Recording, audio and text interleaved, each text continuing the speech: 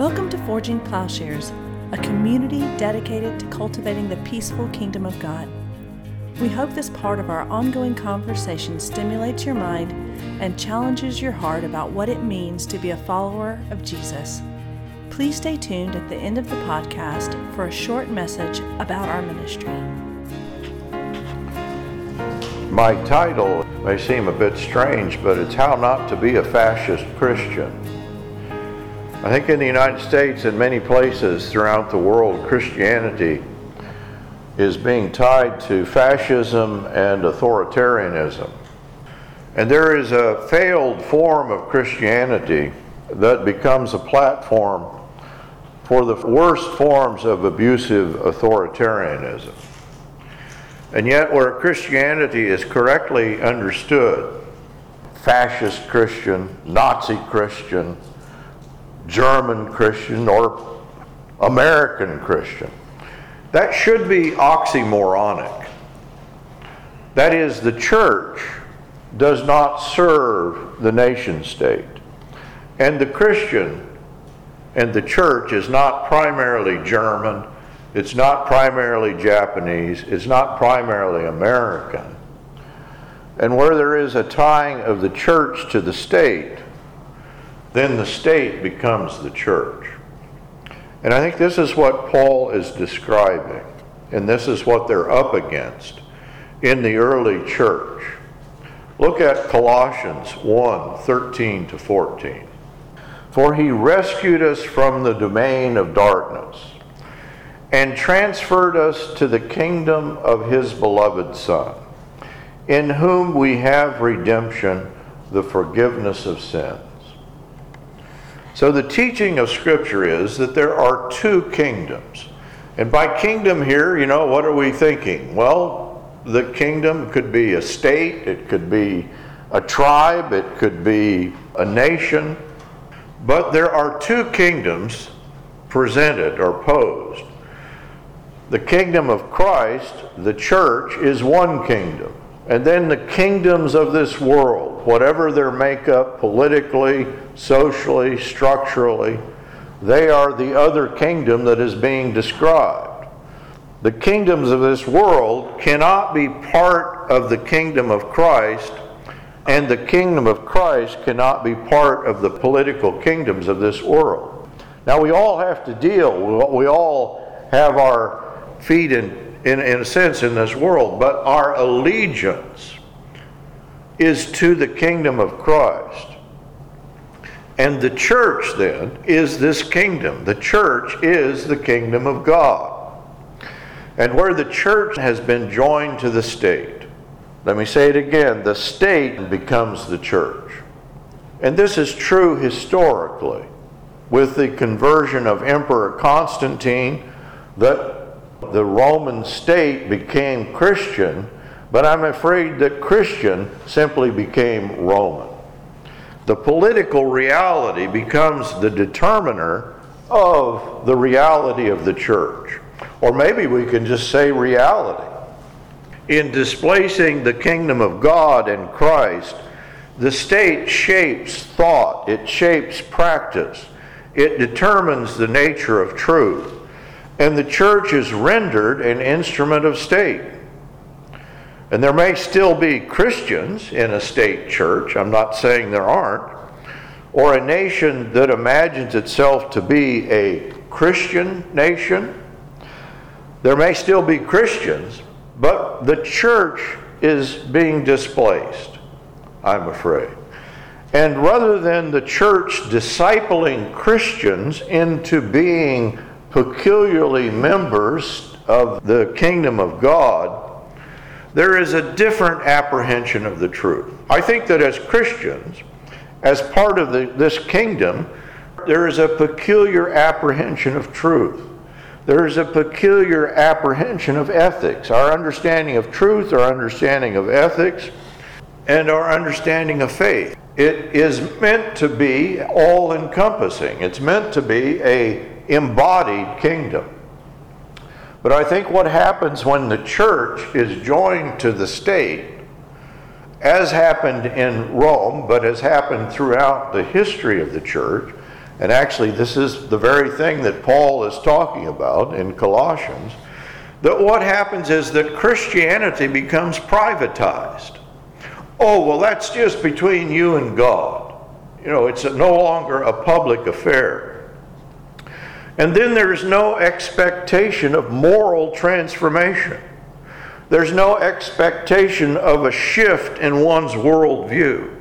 There's no expectation of a change in lifestyle. For one who is shaped by the ethic and the reality simply of the nation, of liberal democracy in this case, maybe no training is felt to be necessary in being a Christian. That sounds funny, doesn't it, to us? You mean you have to have training in Christianity? Oh yeah, that's what this is all about. There needs to be discipleship. But where Christianity becomes simply a private affair, and of course I don't mean to say it's excluded, certainly it is inclusive of the private, but where it is simply private, then the practice of the faith, the practice of Christianity is no longer emphasized.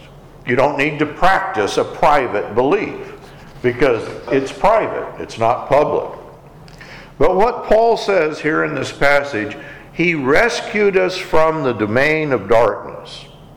The Bible and Christian teaching are clear that an illusion, a delusion, is attached to the kingdoms of this world, the kingdoms of darkness. These kingdoms trade in darkness. They deal in lies. So he's rescued us from the dominion of darkness. He's brought us into a new kingdom of his beloved Son. We've changed citizenship, right? We've changed kingdoms. We've changed our allegiance when we become Christians. This is what Paul says in Ephesians 2:19 as well. So then you are no longer strangers and aliens, but you are fellow citizens with the saints and members of the household of God.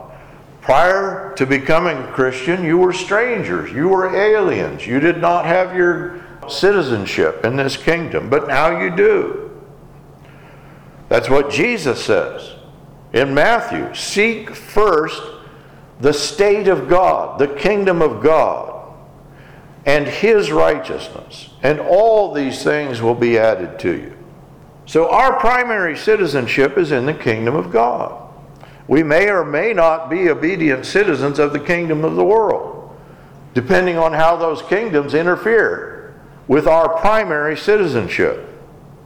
But where we confuse the obligation of our citizenship, and we see our first obligation, in our case, as citizens to the United States or the kingdoms of this world, I believe there can be no practical notion of the truth of Christ and the kingdom of Christ being pitted against the illusion of the world and its kingdoms. When we misunderstand our citizenship, being born and educated, as a good citizen of this world, well, that will be our primary foundation of truth. And truth is just presumed to be an immediately accessible category, founded on and provided, through, that's my own capacity for choice, my own autonomy. And maybe we just, we can still call ourselves Christians, but we see Christianity as simply part of a larger frame of truth, and we fit Christ to that frame. And it's determined through an autonomous rationalism. This is what we call apologetics. Oh, how do you come to faith? Well, you come to faith through rational proofs on the basis of some shared foundation. Oh, I think the foundation changes when we become a Christian. Paul says there is no foundation other than the foundation of Christ. And so just as the church can be made to support the state, so too the truth and ethics of the church, they become such that they're not distinct from a shared understanding. But the biblical teaching is that Christ is the truth. John 14:6, Jesus said, I am the way, I am the truth, I am the life. And so where the kingdom of God is not distinctive, and the church and Christ do not have a distinctive witness as regards truth, as regards ethics, I think Christian faith, maybe we can say, well, we claim Christ. But these claims appeal to an already existing understanding. Why do you believe in Christ? Do you believe on the basis of an already understood world, an already understood truth? Or do in fact we come to a different understanding, a different knowledge, a different kingdom? His truth, His peace, and His redemption, they are not to serve an already existing reality, but in fact they introduce us to an alternative, a different reality. And so Christianity might aid the state, or it might even critique the state. But the liberal social order in this understanding, this false understanding, it establishes peace. You know, we talked this morning, what is the salvation that Christ brings? It's peace. Well, in this understanding where the church is joined to the state, only the state can deliver or implement an enduring peace. And so where the kingdom of God and the truth of Christ are not foundational, the ethics will be made to fit the frame of this world. Think of Jesus' teaching on the Sermon on the Mount, the Sermon on the Plain. You know, Matthew 16:24. He says to his disciples, if anyone would come after me, let him deny himself. Do you think that's a distinctive ethic? Let him take up his cross and follow me. He doesn't say take up the Roman cross. You know, every nation state would have you die for them. But Christ says we are to bear His cross. For whoever would save his life will lose it. But whoever loses his life for my sake will find it. In Matthew 5:21, he says, you have heard that the ancients were told, you shall not commit murder. And so Jesus is going to go, he's actually quoting the Old Testament. Here is the ethic of the Old Testament, and guess what? He's changing it up. He's tightening it. You've heard that whoever commits murder shall be liable to the court.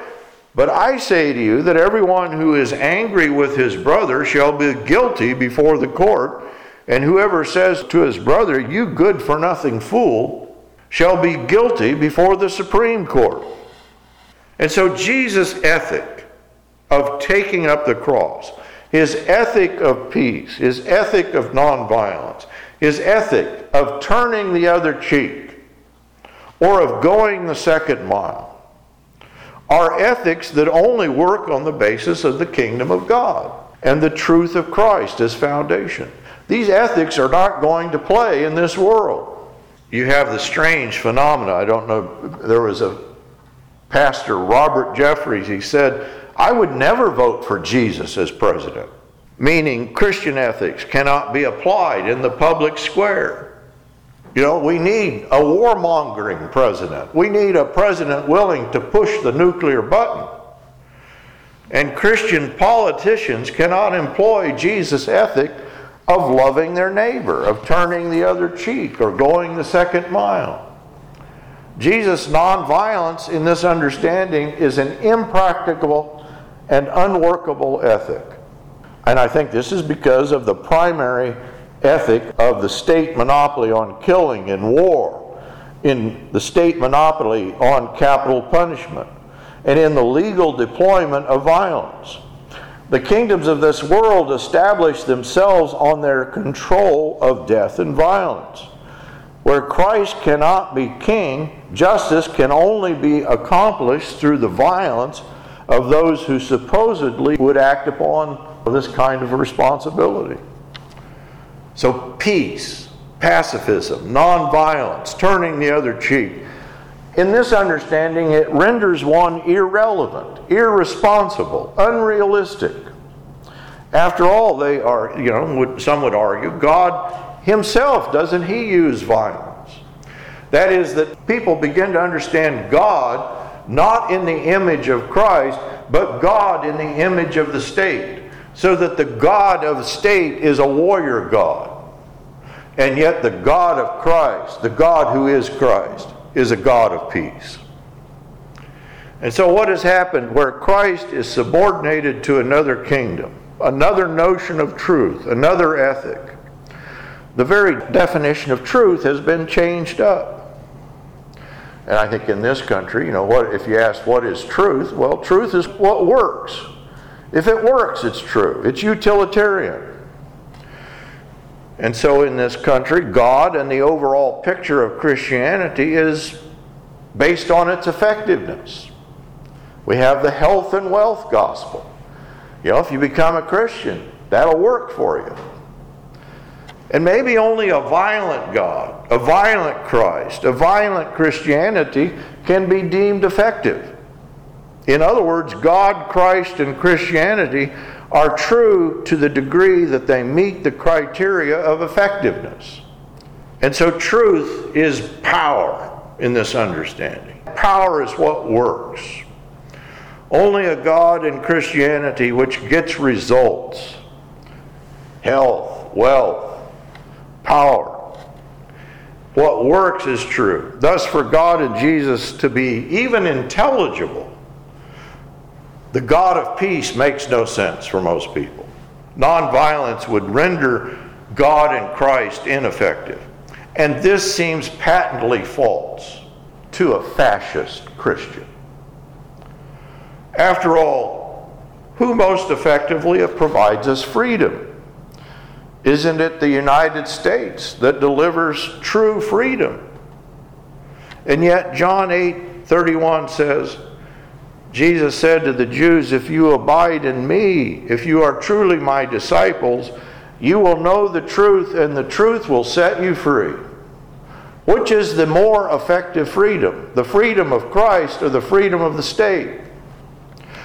Isn't Christ's freedom, in this false understanding, made a kind of inward, non-political, spiritual freedom? And not one we experience in any practical, immediate, embodied sense.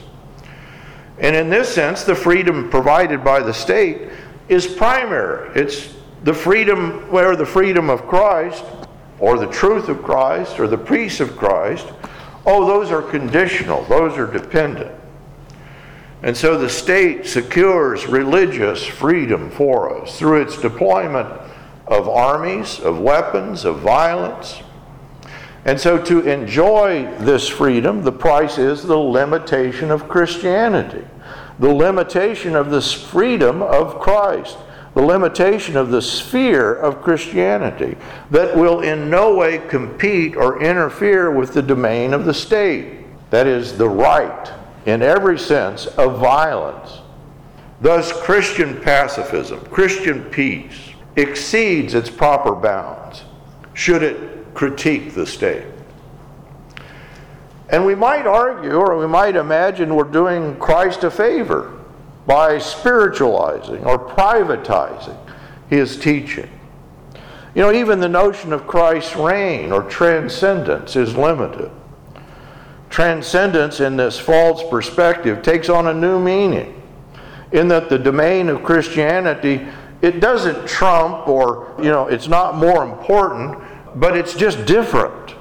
It does not directly pertain to the order that we're a part of, the immanent order. And so unfortunately, I think we might speak of a transcendent truth, a transcendent power, a transcendent peace. But what we may mean is, that just applies elsewhere, in a different order of reality. That's a heavenly kind of thing. And it does not intersect or interfere with the truth of Christ. That is, it's not a particular truth. It's not a historical truth. It's an abstract. It's a universal truth, meaning it doesn't apply in this case.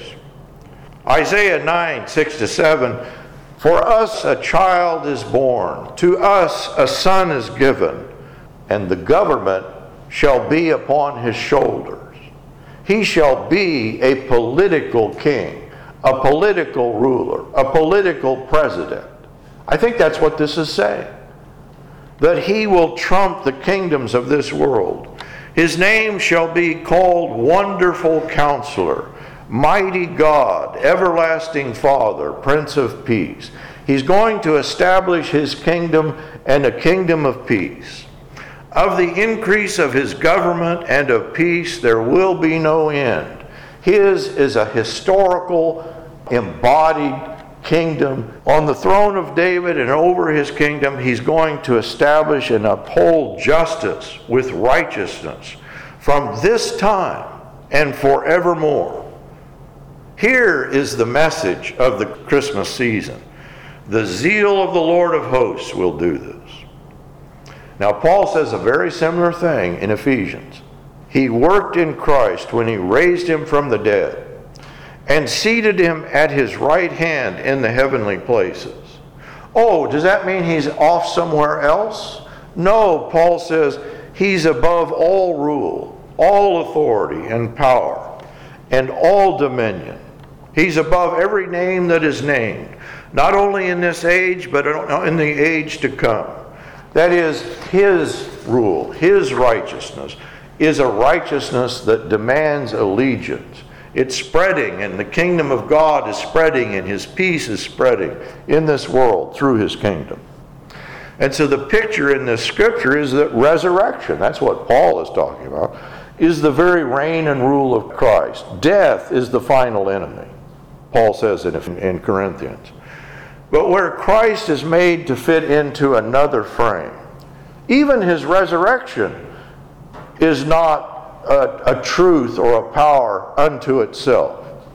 You know, the resurrection, again, in this false understanding, it doesn't constitute a new order of truth. But we prove the resurrection on the basis of an autonomous reason. Truth is not the truth of the resurrection, but the truth proves the resurrection. That's a flipping of Christianity. That is, the truth that underwrites the conviction of faith in the resurrection in this false understanding. Oh, we already have that truth. I think what Paul is saying, no, in Christ we have the truth of the power of the resurrection, and that's a new kind of truth. So proofs for the resurrection that foster faith, they fail to get to a greater truth. And in this understanding, before we worship Christ, we must be thoroughly grounded in the truths of reason. Oh, why don't you just worship the truths of reason then, rather than worship Christ who has defeated death? So any means of supporting the authority of this reality, any means by hook or crook, in this false understanding, oh, we think that deserves the support of every Christian. The fascist Christian, the Nazi Christian. They were warned that you have to support Hitler to support the Messiah, that his kingdom is being ushered in through the new Germany. That sounds very familiar, doesn't it? I think in the last election, many preachers were saying all Christians must vote in a certain way. And the reasoning in a fascist Christianity is that raw violence, pure authoritarianism, full deployment of power may in fact be the best and only means of protecting the truth of the state.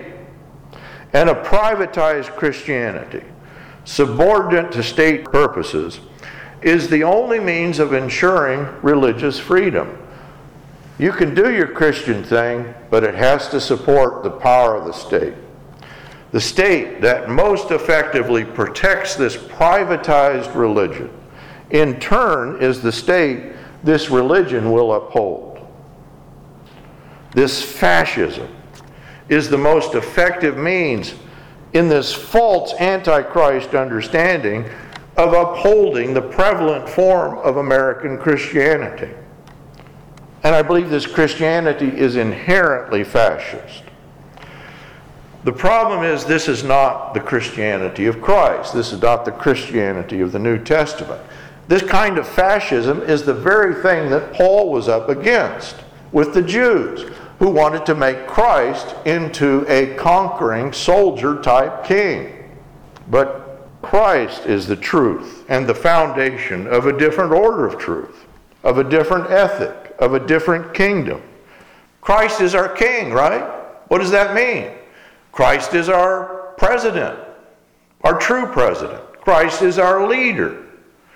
We do not accommodate him to any other frame, but he is foundational. I think that's what it means, that he's the king. And apart from this understanding, even if we claim Christ, there is the danger that we are still deluded, that we are still living in darkness, and that we have not seen the light that's proclaimed in Isaiah. Behold, Emmanuel, God is with us. Let's look at the light in this Christmas season. Forging Plowshares is a community dedicated to cultivating the peaceful kingdom by providing in-depth, transformative biblical and theological education and discipleship. If you have found this podcast valuable, please remember to share on social media. If you have questions about what you've heard, or if you'd like to learn more about how you can get involved with Forging Plowshares or even support this ministry financially, please visit our website, forgingplowshares.org.